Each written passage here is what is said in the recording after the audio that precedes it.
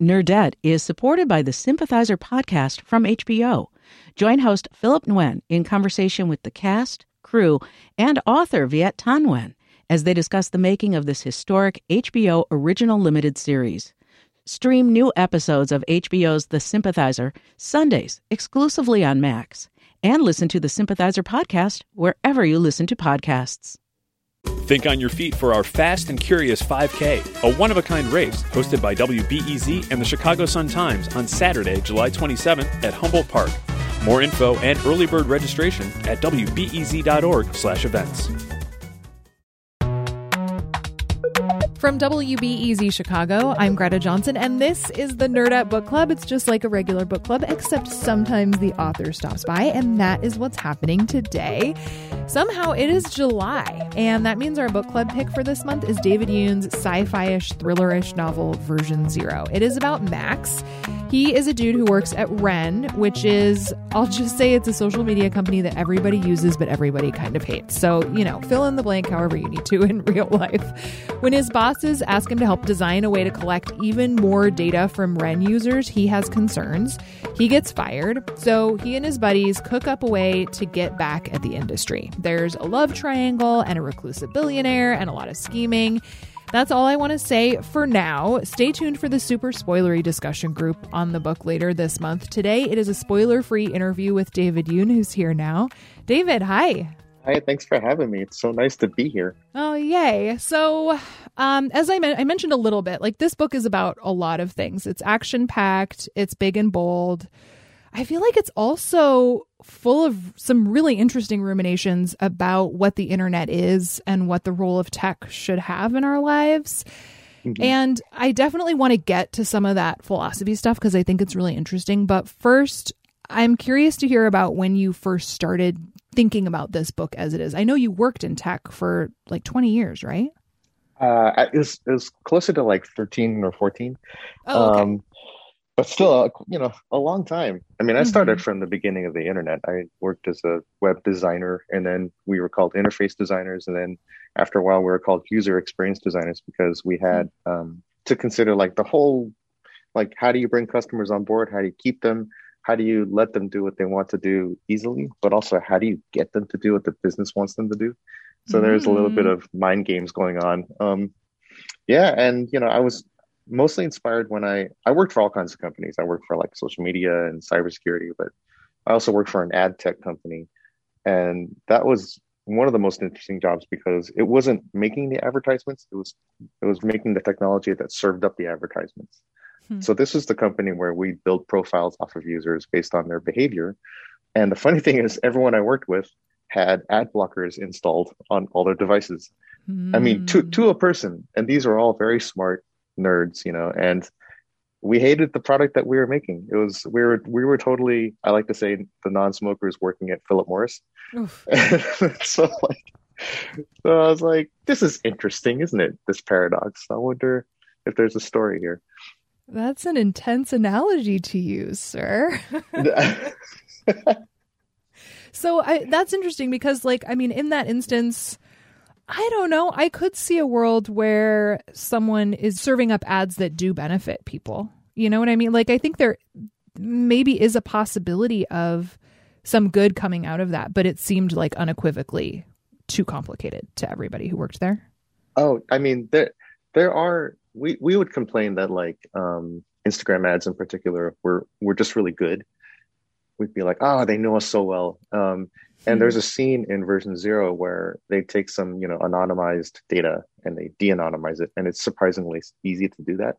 That's actually pulled from an actual conversation I had at my job where we would look at a user profile and look at all their data and we could pretty much pinpoint, what neighborhood they lived in, at least, without even trying very hard. Wow. So that was the part that that's the flip side of the coin. So you got these great ads for jeans or whatever on Instagram. And on the other side, you have all this tracking data that gets sliced and diced and cut up and repackaged to different vendors. And that's the part that we made everyone install ad blockers on their devices. It's interesting because, obviously Version Zero is fiction, but I don't know. It's also even based on the conversation we've had so far, so based in reality. Oh yeah. I mean, I started this book, man, it was like 4 or 5 years ago. And this is before the rise of TikTok. And it kept changing so quickly, and it would get crazier and crazier, sort of beyond what I would imagine. And so I kept having to sort of keep up with how things were changing. But at the core, there was a fundamental issue with technology that stayed the same, and that was issues of trust and issues of like, what happens when you get millions of people hiding their identity online and behaving badly? Mm-hmm. So it made me wonder, like, what the heck is civilization? Like, how do you define civilization? Can you have civilized society when you don't know who's talking and you can't even get a response from them? And that's sort of what the internet can be at its worst, is just everyone shouting in the dark. Yeah, that reminds me, there are a couple of really interesting concepts that come up as your characters are just sort of like sitting around daydreaming with each other. And they're, I would say pretty idealistic, super smart young people who had jobs in tech. One of them, there's a conversation that goes, Akiko, who's Max's childhood friend. She says, I just remember that the internet was supposed to be this awesome place that would bring the world together. Yeah. And Max responds, it did, but not always in a good way. Mm-hmm. Would you say that reflects your own personal beliefs? I mean, I don't know, like you did a Reddit AMA after publishing version 0. Like, what's your own relationship with the internet like at this point? I mean, it's kind of the relationship that I have with, and I think all of us have with anything in modern capitalism. I remember like we used to want to boycott certain companies because they behave badly. And you can do that up to a point until you realize that all companies are compromised morally. Mm-hmm. And it gets even more complicated when you use an app, for instance, and that app could contain any number of code libraries by companies that you've never heard of or aren't even aware of. And so what do you do in that case? What do you do like when the car that you drive has a spark plug made by a company in Hungary that, violates human rights? So it is the default state of our capitalist society, is to live with moral paradox and moral conundrums. And the internet kind of is a really obvious way to visualize that. You can really see that the internet can be very cool. Like I did the Reddit AMA and it was awesome. I loved it. But Reddit is also notorious for posting, pretty awful stuff and enabling some pretty awful stuff. And there is no what you should do in that situation, that you can only accept that is the situation. What you do with that, I have no idea. Well, it reminds me too of that idea of like, there are no good choices to make in these instances too, Yeah. And I'm still trying to piece that together too. Like, what does civilization mean when you have this sort of anti-civilization trends happening? And what does society mean, and what does trust mean when you have these fundamentally untrustworthy systems that we inhabit? It's such a huge issue that I can barely find the words to even sort of talk about it, let alone figure out how to live in it. A lot of people come up to me because of this book and they're like, do you have any advice on how to stay safe on the internet? And I'm like, first of all, I am so not a tech safety expert. And second of all, no, I have no advice. All right, I'll delete that question. You mentioned that as you were, over the course of the years that you were writing this book, the internet, like the landscape changed in ways that you couldn't have even imagined. And I think, in a lot of ways, I think this book really points out what can be so farcical about all of it too. I wonder, like, as you were writing it, did you think of version 0 as satire at all? Because it definitely has some of those elements, I think. Oh yeah, totally. I mean, you can't take the internet seriously. you just can't. I mean, it's sort of this bizarre Frankenstein monster where it was born from like 60s hippie idealism. Both Steve Jobs and Steve Wozniak were part of that culture, back in the day. Mm-hmm. White dudes with long hair. Yeah, and they really believed, like Max in the book, our hero believed that technology was a chance to remake reality in a good way. It was like utopian thinking. Yeah. But then you combine that with the capitalist society, especially venture capital society, which demands massive scale and endless growth, which is kind of a weird way of thinking, because nothing in nature is infinite and nothing in nature grows forever. And then you wind up with this fundamental paradox of how do we squeeze more blood from the stone, but also make the world a better place?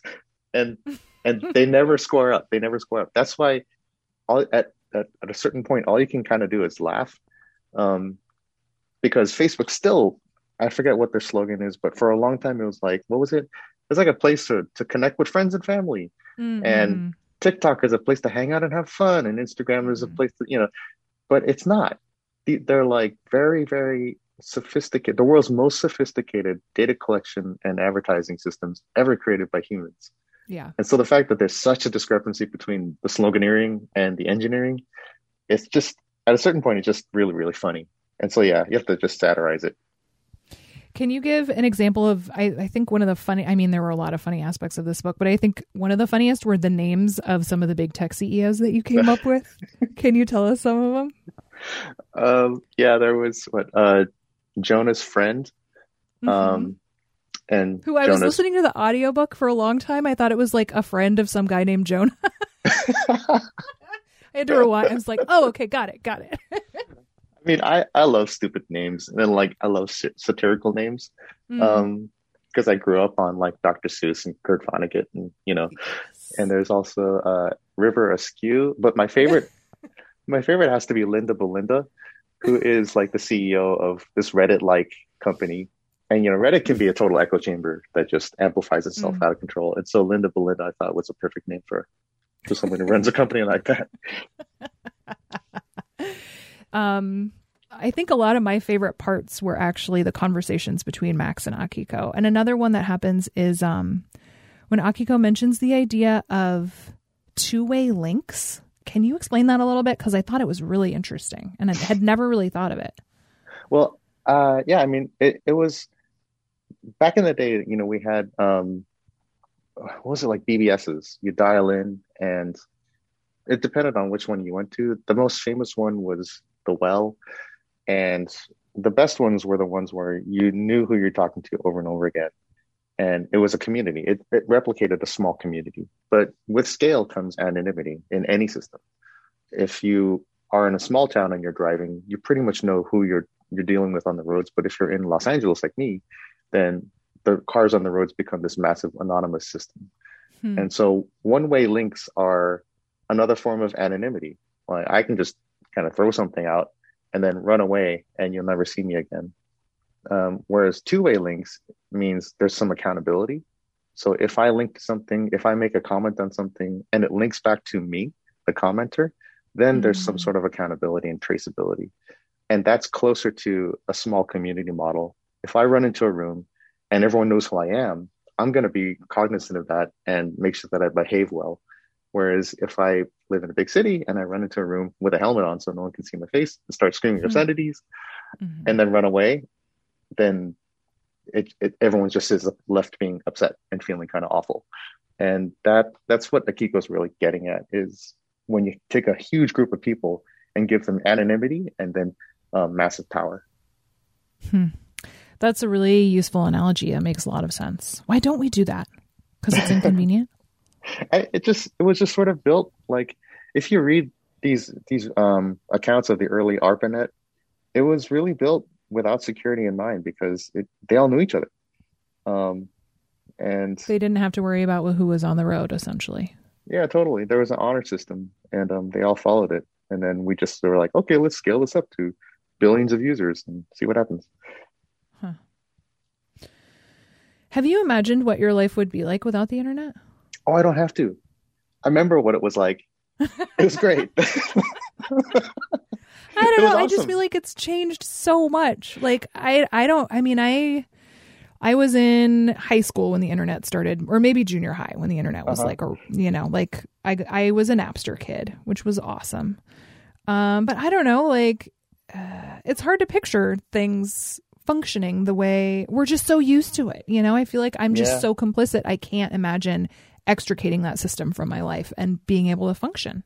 Yeah. I mean, here's a funny story. Like I was, during the last year, like I was experiencing high levels of stress and high levels of obsessive compulsive behavior. Like I was scrolling the feeds from the first thing in the morning all day until the second I went to sleep. And, because you had all kinds of horrible things going on and your fight or flight response is just on high alert. Yeah. And it was affecting everything, my sleep, my appetite, everything. And then my therapist and my wife were like, you need to stop. And so David, I did. Please don't do this.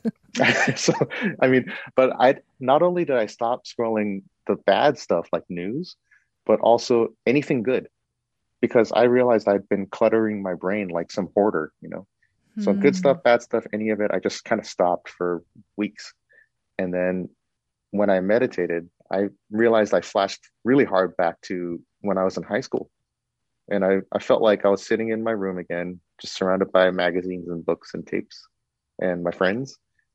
And I realized that was sort of the last time I really had true headspace until the internet started to creep into it. And I remember that time. It was great. You made plans and you just showed up.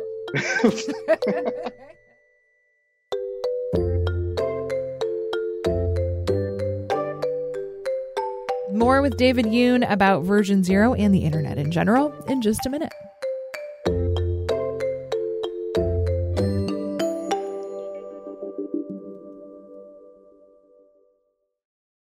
Nerdette is supported by the Sympathizer podcast from HBO. Join host Philip Nguyen in conversation with the cast, crew, and author Viet Thanh Nguyen as they discuss the making of this historic HBO original limited series. Stream new episodes of HBO's The Sympathizer Sundays exclusively on Max, and listen to the Sympathizer podcast wherever you listen to podcasts. Think on your feet for our Fast and Curious 5K, a one-of-a-kind race hosted by WBEZ and the Chicago Sun-Times on Saturday, July 27th at Humboldt Park. More info and early bird registration at wbez.org/events.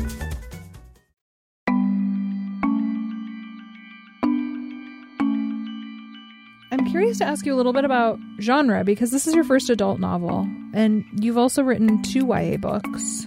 Uh-huh. I think there's some obvious differences between the two. I mean, I imagine in a book like this, you can, gore is one example, curse, there are things for adult audiences that are just I feel like you can get away with a little easier than maybe you could with YA. Not to say that YA isn't super sophisticated on its own. But I was curious if there was something that surprised you about writing an adult book that you weren't expecting, but that you found you could do maybe more easily or just differently than you could with YA. Well, my wife, Nicola, is also a YA author, and she wrote Everything, and the son is also a star, and her latest is Instructions for Dancing. But we talk about stories constantly. It's actually a problem in the house.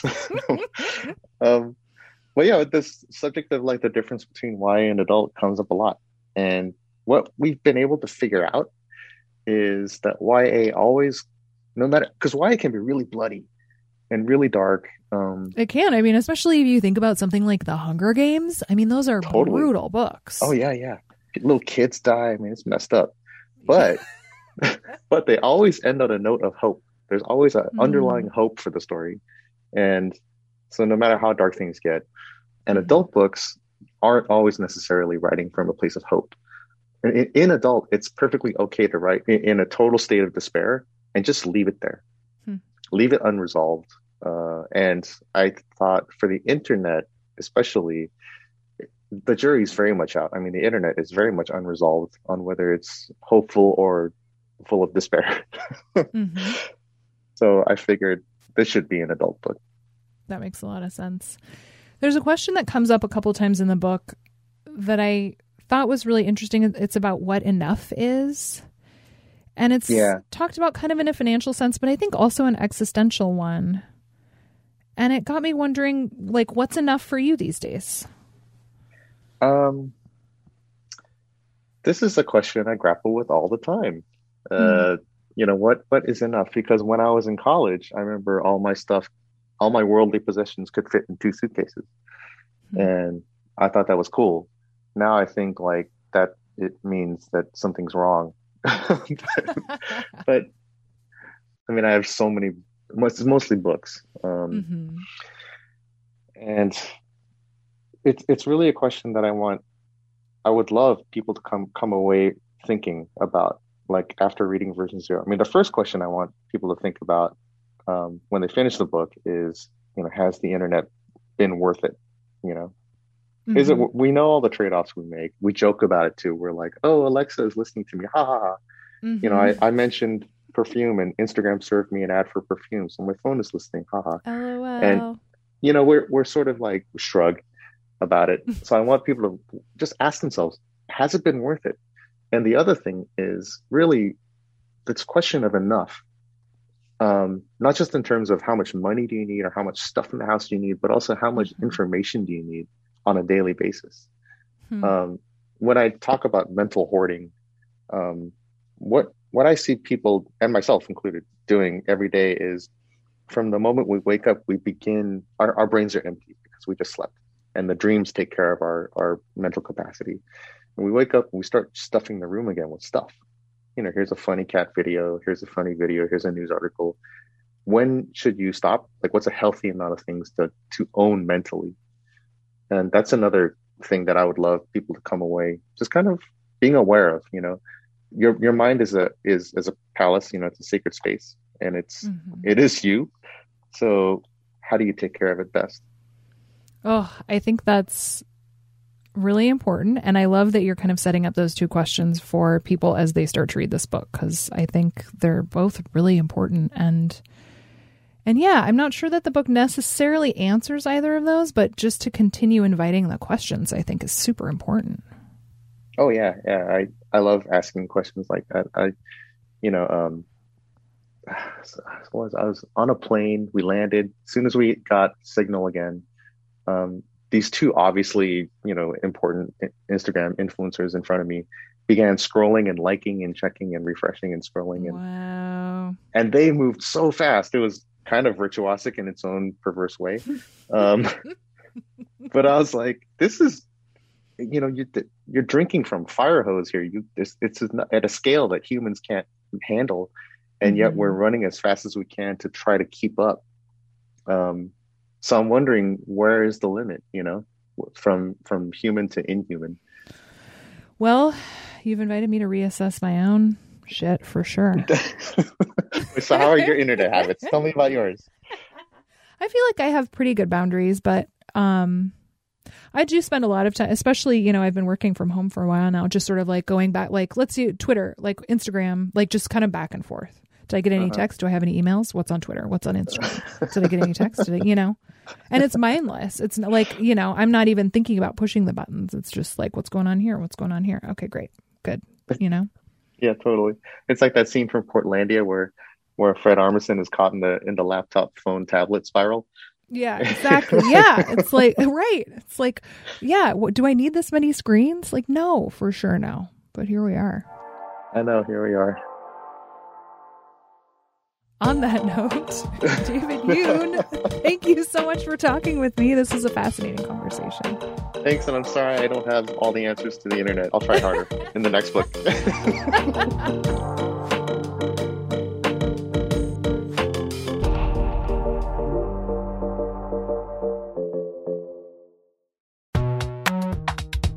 David Yoon is the author of Version 0. It is our Nerd Out Book Club pick for this month. Read it and then tell us what you thought about it. Did it make you reevaluate your relationship with the internet? What was your favorite part? Would you read a sequel? Let us know by recording yourself on your phone and then email the file to nerdoutpodcast@gmail.com. Do it before Friday, July 23rd, and then tune in on Tuesday the 27th for our super spoilery discussion.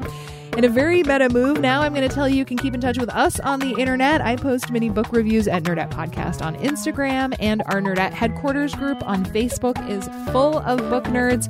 You can join up there at facebook.com/groups/NerdOutHQ. The show is produced by me and Isabel Carter. Our executive producer is Brendan Banaszak. We will see you on Friday.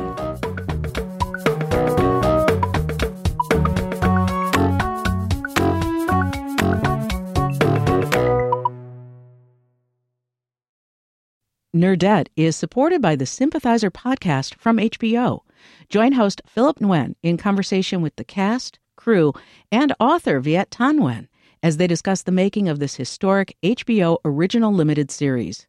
Stream new episodes of HBO's The Sympathizer Sundays exclusively on Max, and listen to the Sympathizer podcast wherever you listen to podcasts.